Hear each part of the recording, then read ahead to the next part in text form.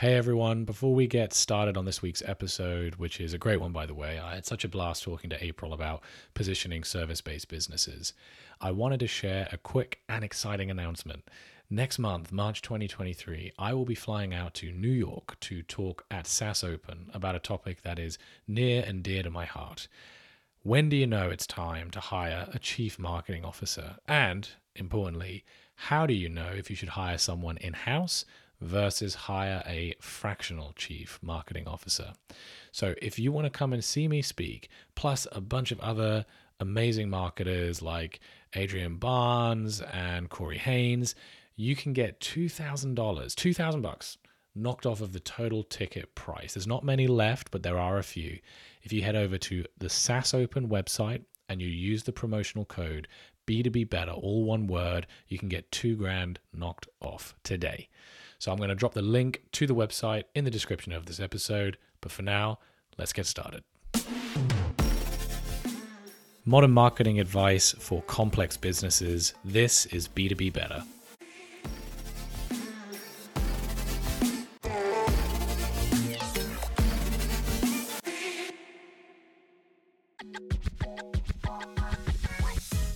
So I'm not one of these people who will read business book after business book. In fact, I could probably count on one hand how many business books I've been able to finish in the last 2 years.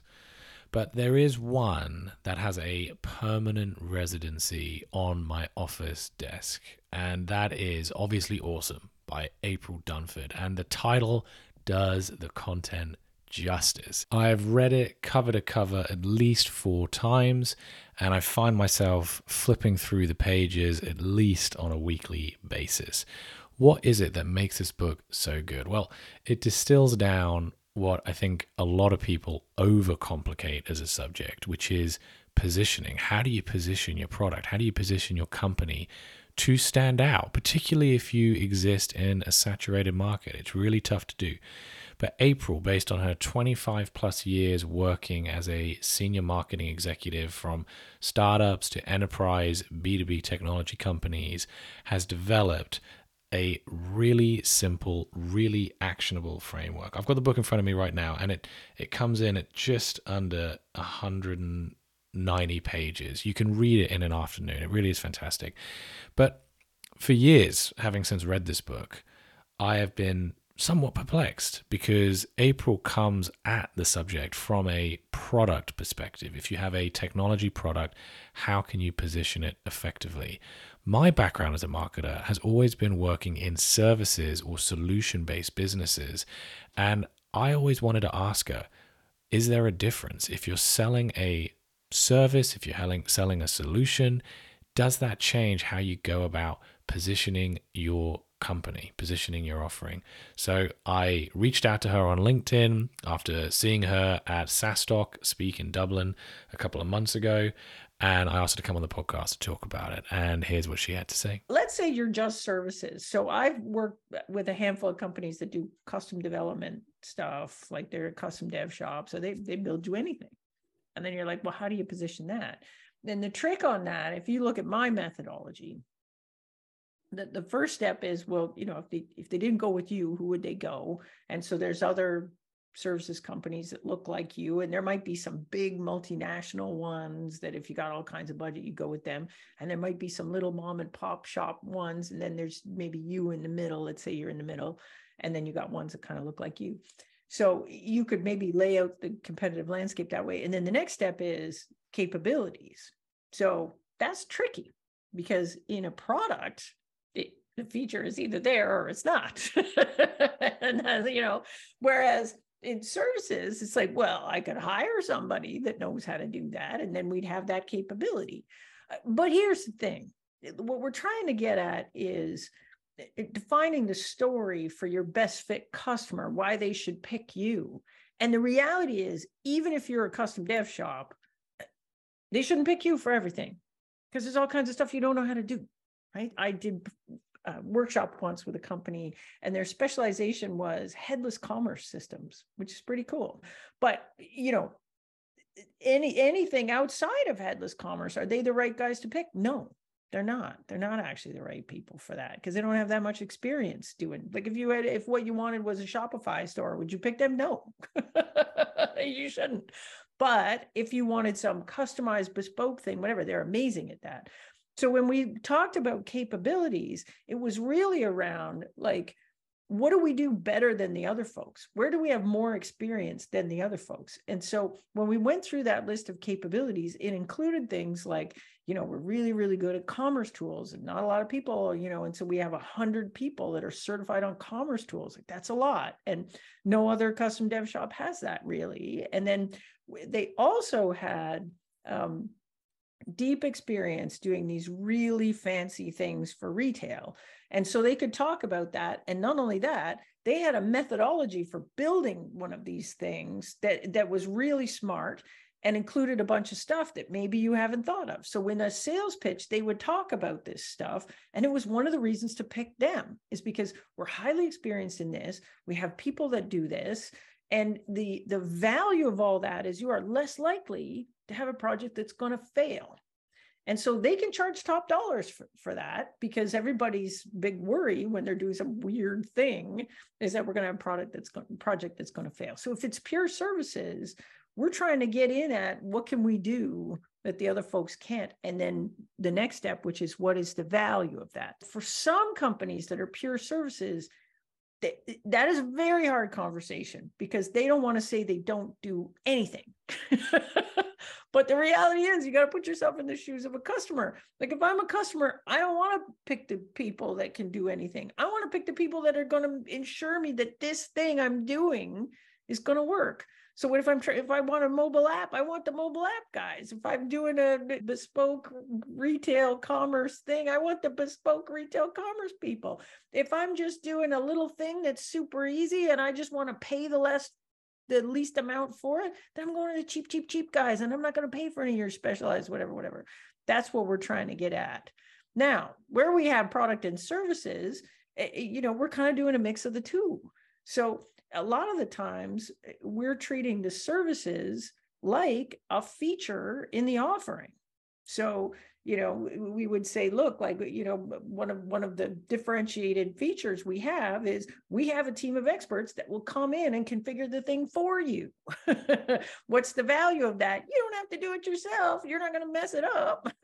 We're going to ensure the thing works, or we're going to have a dedicated support person, and other guys don't have that. And so a lot of times the reason why we have services wrapper around it is because there just isn't that much differentiating in the product itself. But the way we deliver the product and the way we ensure that you're going to be successful is the differentiator. So we spend a lot of time talking about the services wrapper around that.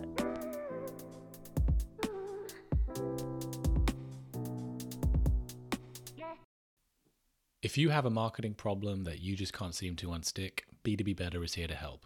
Whether it's analyzing your existing strategy to figure out what's generating ROI and where there's wasted spend, whether it's installing a system that generates high-intent leads that convert into long-term pipeline, or if you need help equipping your team with the frameworks, training, and support that they need for scalable success, my strategic marketing advisory firm works exclusively with B2B solution providers to turn their marketing from a cost center to a profit driver. If you want to organize a free, no-strings-attached consultation call to talk through the marketing challenges keeping you up at night, visit www.b2b-better.com to book something in with me this afternoon. I'll also leave a link in the description of this episode, or you can reach out to me at jason@b2b-better.com. Thanks.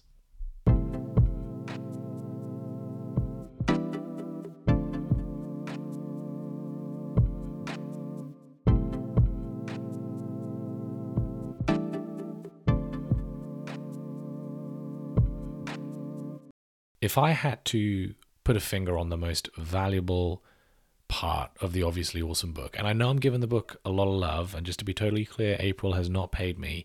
This is not a sponsored podcast episode. It is just a seriously killer piece of business literature. If I had to pick the most valuable part of the book, at least for me, it would be the 5 components of positioning that April outlines quite early on in the piece.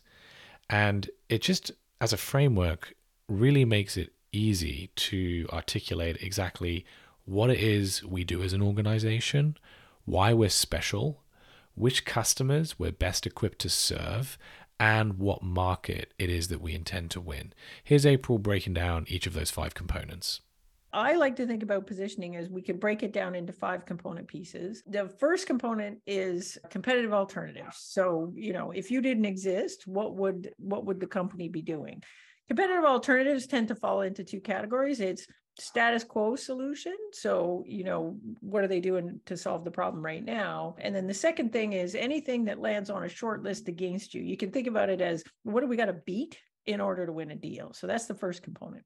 Second component is differentiated capabilities. So this can be feature function of the product if we're a product company, or capabilities of the company, which would include innovative pricing strategies or service strategies, things that you have that the folks don't, that aren't necessarily just features. So it's features and capabilities of the company. The next one is differentiated value. So customers actually don't care about features. They buy you for the value that you can deliver that no one else can. It's the so what of the features, like so what for my business. So that's the third component, differentiated value. The fourth one is target or best fit customers. So we have a product, we're going after a market. Our product isn't perfect for everybody. There's a particular subset of that market that we think we're really well suited for. So that's our best fit customer, the target customers we're trying to go after. And then the last one is market category. So the best way to think about market category, I think, is like context setting. It's the context that we position a product in such that the customers that we're trying to go after kind of understand the value that we can deliver. So it's a little bit also like the answer to the question, what are you? Are you email? Are you a spreadsheet? Are you a robot? Like, what are you? And so that's the market category. Close your eyes for a moment and just listen to the sound of my voice as I describe a scenario that may sound all too familiar. Your marketing team always seems really busy. You're blowing through budget, yet nothing seems to stick. Maybe your current customers love you, but new prospects just can't quite figure you out. You've got long sales cycles, low success rates, and you're losing out to competition. New customers churn as quickly as they're able, and they're always complaining that you're too expensive. You, my friend, have a positioning problem. You do what any responsible marketer would do and try and fix it. You pick up the phone and you speak to a few customers. You drop in on the next sales meeting and you ask them, what's going on out there? And you pull it all together into a deck called Our New Positioning that you send out to everybody, but nobody reads it. Nothing changes. And another 6 months goes by before all the fingers end up pointing at you, saying, it's your fault.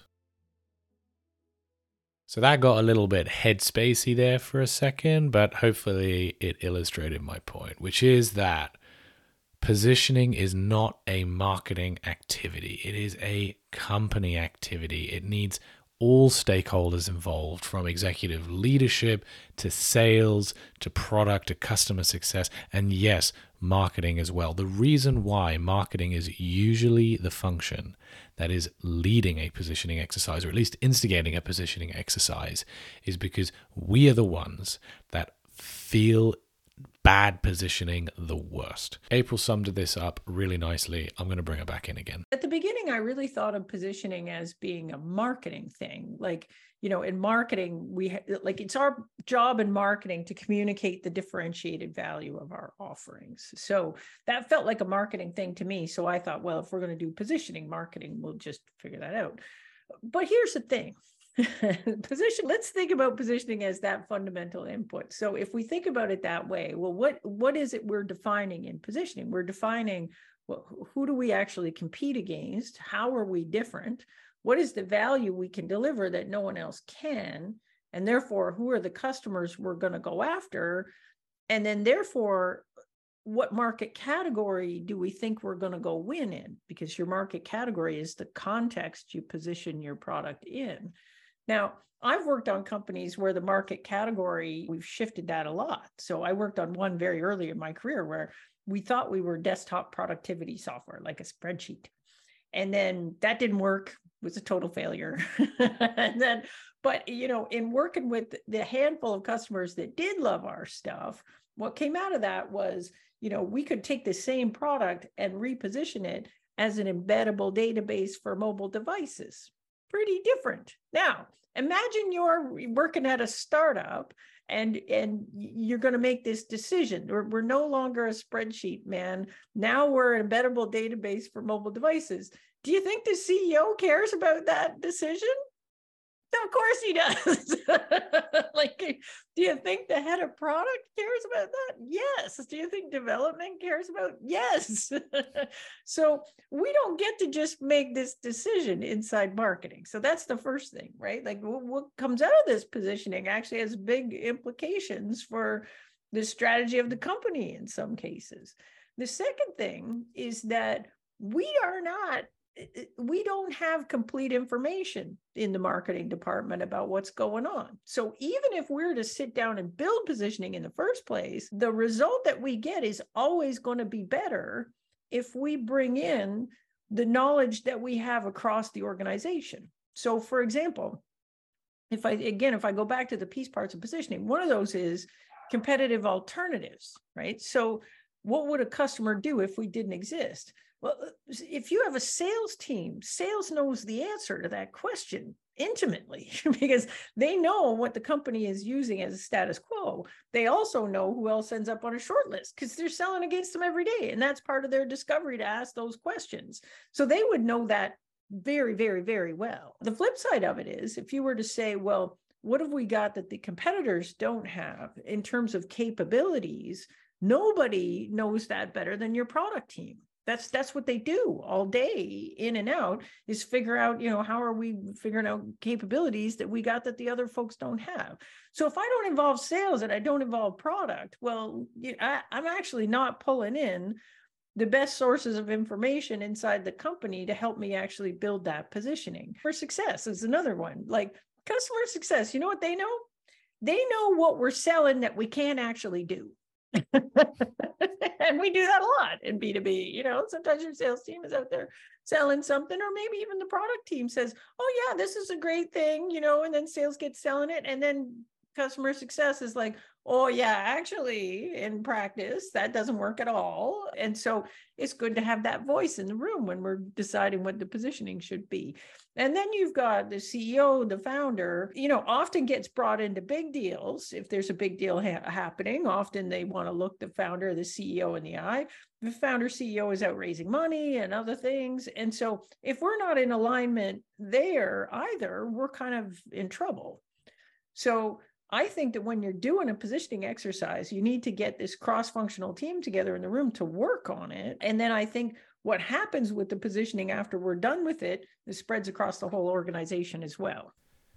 Okay, so we know that positioning is a company-wide activity, but April, how do we know when we're finished? When are we done? We never get to this final positioning. Like we're not sitting down and carving it into the rocks and saying, that's it. We got it. We're never going to touch it again. Damn it.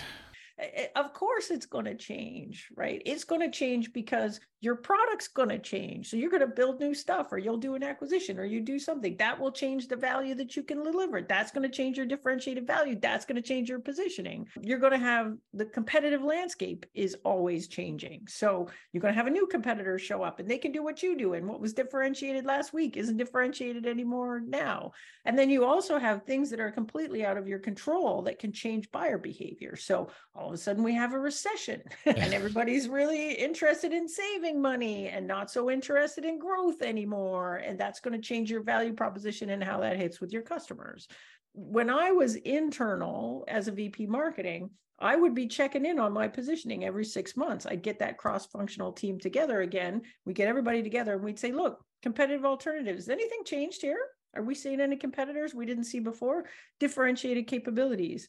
Has anybody caught up to us on this stuff? And so it's not differentiated anymore. Have we released something new that delivers different value? If the differentiated value hasn't changed, then we don't touch the positioning. It's fine. See you in 6 months. But if any of those things have changed enough that it's going to change our differentiated value, then yeah, we got to go back and look at the positioning. The crazy thing is we can't predict how much it's going to change, because like I've had products that I've worked on where, very first product I ever repositioned, which was 25, tons of years ago, is now owned by SAP. And if you go on that web page, that positioning looks almost identical to the last positioning we had for that product when I worked on it like 20 years ago. I have another product that I worked at that we had this beautiful positioning, and it was all around MySQL. We had a strategic relationship with MySQL, and it was just, so good. And 6 months later, they get acquired by Sun, and it was like, oh crap. And then we all had to get all together to readjust the positioning. And then that worked really good for like, I don't know what it was, 6 months, maybe not even that much. And then freaking Sun gets acquired by Oracle. And not only did they get acquired by Oracle, but Oracle's making all these noises like, maybe we're going to get rid of MySQL. I don't even know. And then we had to really go back to the drawing board on the positioning. So there we are, 3 different positions in 18 months, and we could have never predicted any of that stuff. So whenever you sit down to do one of these positioning exercises, you don't really know how long it's potentially going to last.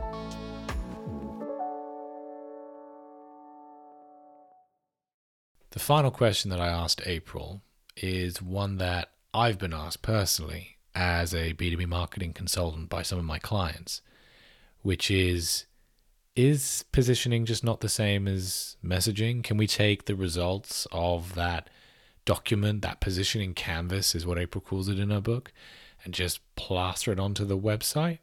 My typical answer is to roll my eyes, stand up, and immediately leave the room. I'm joking. But April had a few choice thoughts to share.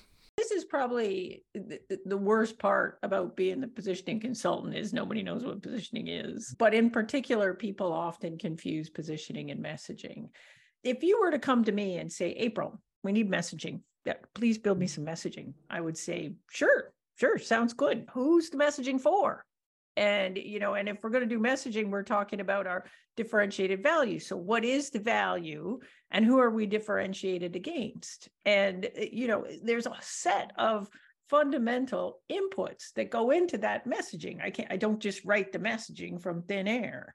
And so positioning defines that stuff. So positioning defines how we're the best in the world at delivering some kind of value that some well-defined set of customers cares a lot about. I have to have that positioning as an input to messaging. I need it as an input to branding. I need it as an input, my whole go-to-market strategy. I need it as an input to building a sales pitch. Like, there's a whole bunch of things. So, if we think about, we got all this stuff we're doing in marketing and sales, that's the house. Positioning is the foundation upon which the house is built. And that's it for this episode of B2B Better. I do hope you enjoyed it. If you did, please leave a rating and a review in your podcast directory of choice. Apple, Spotify, Google, Amazon, I'm on them all. It is so appreciated. Also, check out my website, www.b2b-better.com, where you can learn about my strategic marketing advisory firm and all the services I offer, from fractional CMO work to marketing sprints to marketing audits and marketing mentorship and coaching. If you have a marketing challenge that you seem to be stuck on, you can book a free, totally no strings attached consultancy call with myself. The link is in the description of this episode. You can book it. It's on Calendly. It takes 2 seconds. Or you can email me, jason@b2b-better.com. I would just love to hear from you, what you think about the podcast, anything that I'm not talking about, I should be talking about, an episode that you loved, a guest I should interview. I want to hear it all. I want to be connected with you. Speaking of which, you can find me on Twitter @JasonRBradwell or on LinkedIn, Jason Bradwell. I've got the bright yellow profile picture. You can't miss me. See you next time.